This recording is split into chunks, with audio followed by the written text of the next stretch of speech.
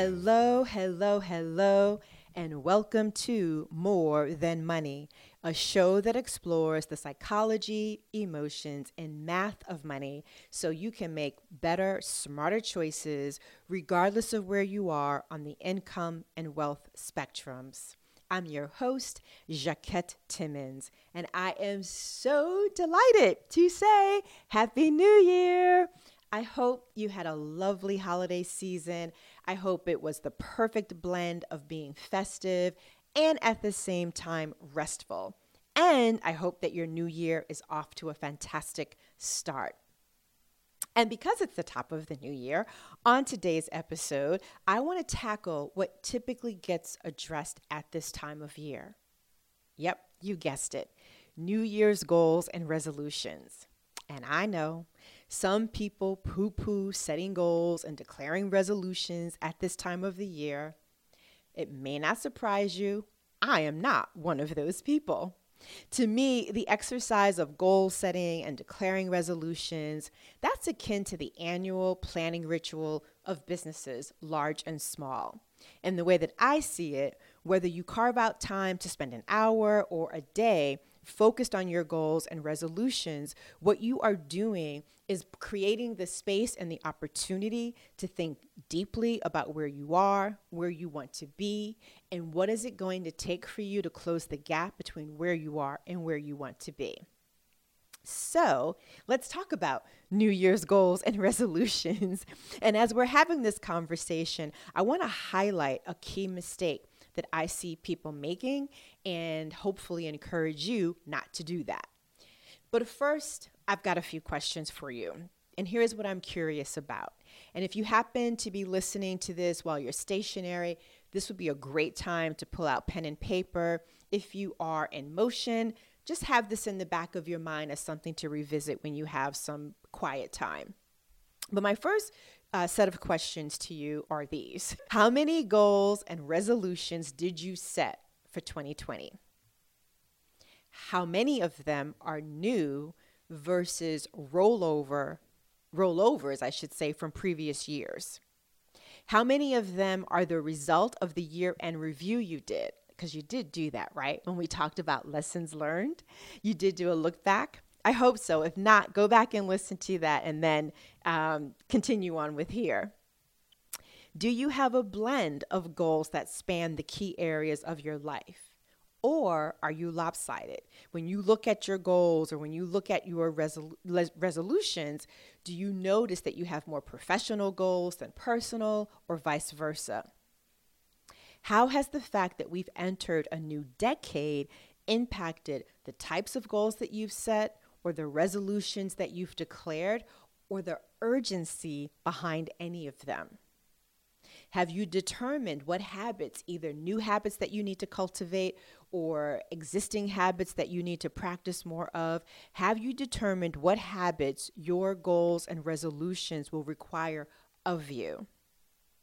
And then finally, have you adjusted your mindset to get ready for the results that your goals and your resolutions are in service to? I ask these questions because doing so is what is going to help you shift from treating your goals and your resolutions as if it's just a punch list. And I think that that's one of the reasons why a lot of people poo-poo goals and resolutions at this time of the year, because of how they approach them. They just list things down on a to-do list. These are the things that I want to do in 2020. These are my goals. These are my resolutions. And it really is just a punch list of things.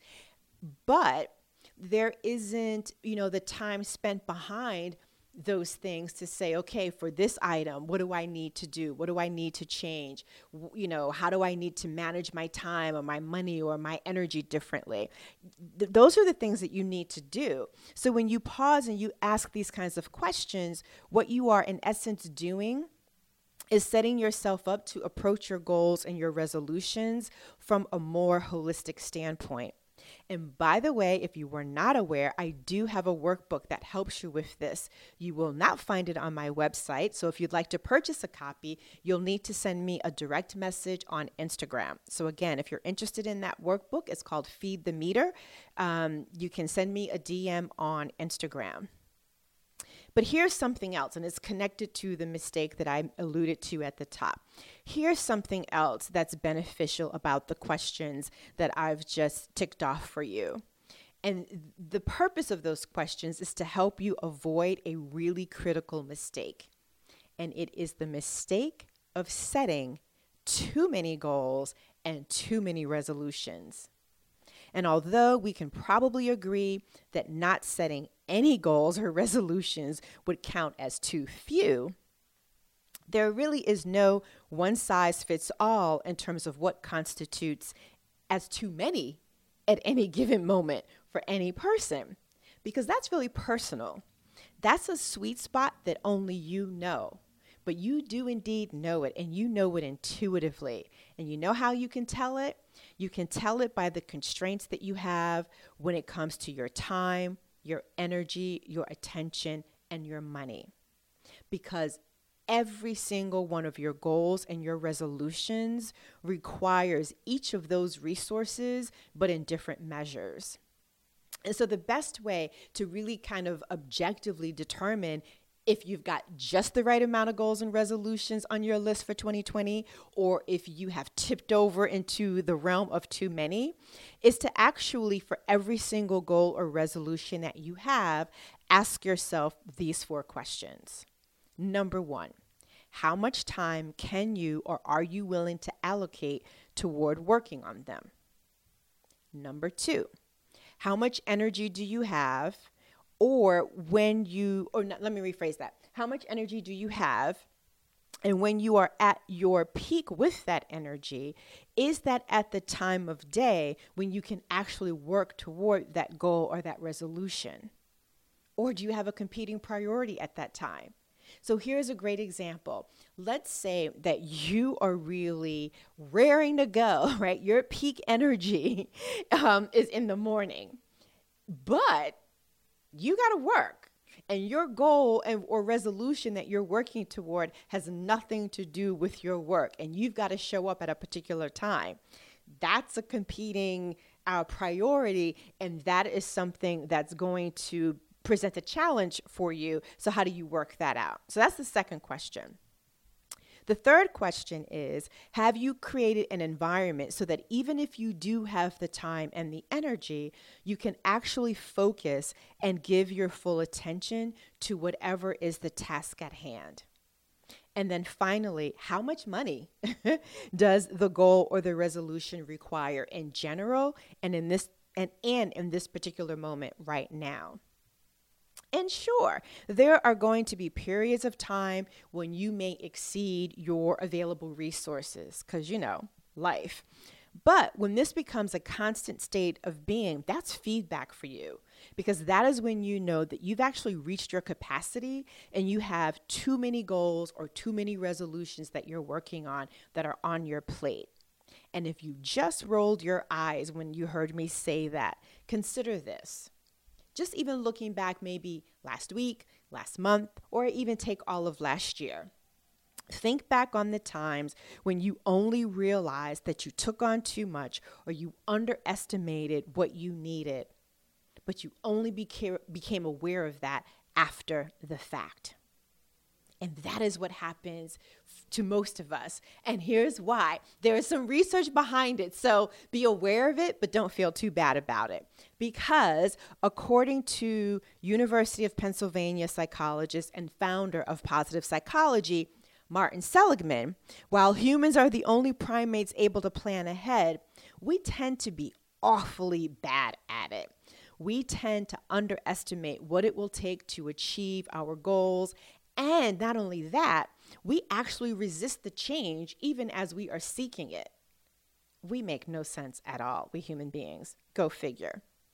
And so one of my hacks for, tackling both the question of, do I have too many goals? Do I have too many resolutions? But also making sure that I've created the space where I can give something my time, my energy, my money, and my attention, is to think annually, but to implement quarterly.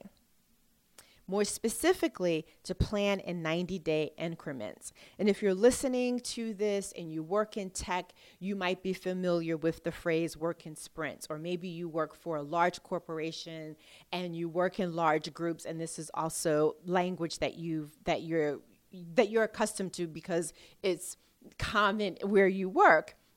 But here's the thing, you don't have to work in tech, you don't have to work for a large corporation, you don't have to work in large groups to see the benefits of this approach when it comes to your goals and resolutions on an individual basis. Because not only does the idea of working and the practice of working in 90-day increments help you to build and maintain momentum, one of the other beautiful hidden benefits is that it can reveal sooner rather than later if the efforts that you were making will actually net the results that you want. Because we all know that while everything takes action, not all action is necessarily beneficial. Just like being busy is not always being productive, right? And the thing about, if you adopt this notion of working in 90-day increments, of thinking annually and implementing quarterly, if you discover that you are off track, you now have both the insight and the time to adjust your habits, your systems, and your processes that you likely wouldn't have had the insight into or the awareness of otherwise. And so that's why I think it's useful to adopt a 90-day approach to the goals and the resolutions that you set. It will help you to do your best, and it's always about doing your best at any given moment. It will help you to do your best at managing your time, your energy, your attention, and your money. And it is what helps to set you up for success with being able to say at this time in 2021, hey, these were the goals, these were the resolutions that I had at the top of 2020, and here's where I am at the bottom of 2020, and you feel pretty darn good about the progress that you made, or the completion, if it was a goal that could actually be completed within the year. And plus, this approach really does do a couple of things. It helps you to avoid the mistake of treating your goals and intentions purely as a punch list, like a list of things to just check off. And it also helps you to figure out if you are focusing so much on the result that you want in the future, but are overlooking the actions that are required of you today. And then finally, going back to the whole point of this at the top in terms of, are you setting too many goals? It will help you with containing the optimism that sometimes leads to setting too many goals and resolutions. And while you are avoiding these mistakes, here's what else happens, right? It creates the space for making sure that you are actually setting the right goals and declaring the right resolutions. And when I say right, here's what I mean. Those goals and resolutions that are designed to help you make key changes, or changes, I should say, in key aspects of your life in a meaningful way. So if you're in the camp that, heretofore typically poo-poos goals and resolutions at the top of the year, I hope this short episode will convince you otherwise, to take a different look at it. And if you have already set your goals and resolutions, but you have not yet adopted the 90-day approach, I hope that you will take this as an opportunity to begin to practice that and apply it. So again, Happy New Year. I hope 2020 is off to a wonderful start. And before I go, I want to make a few event announcements. On Thursday, we're talking about goals. So on Thursday, January 9th, I am hosting a free webinar with my friend and colleague, Jessica Abel. And the title of this event is called One Goal to Rule Them All. It's free, it's virtual, It's a lunchtime affair at 12:30 Eastern, but you do need to RSVP. So let me tell you where you can do that. You'll go to Crowdcast, crowdcast.io/E as in Edward /1-goal-jaquette. So again, crowdcast.io/E/1 spelled out ONE -goal-jaquette JACQUETTE. Also, if you are attending Karen's Healthy, Wealthy, and Wise retreat, I will be facilitating a workshop, and I look forward to meeting you in person.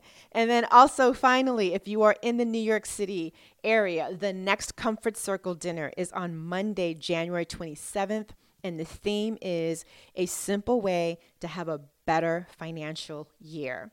So if that is of interest, you can go to JaquetteTimmons.com/comfort-circle. Again, JaquetteTimmons.com/comfort-circle. Scroll down to the bottom and you'll be able to RSVP for the next dinner.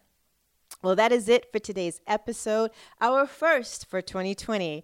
Thank you so much for tuning in and for listening all the way until the end. I know you have so many options when it comes to podcasts, and I appreciate you including this as one of them.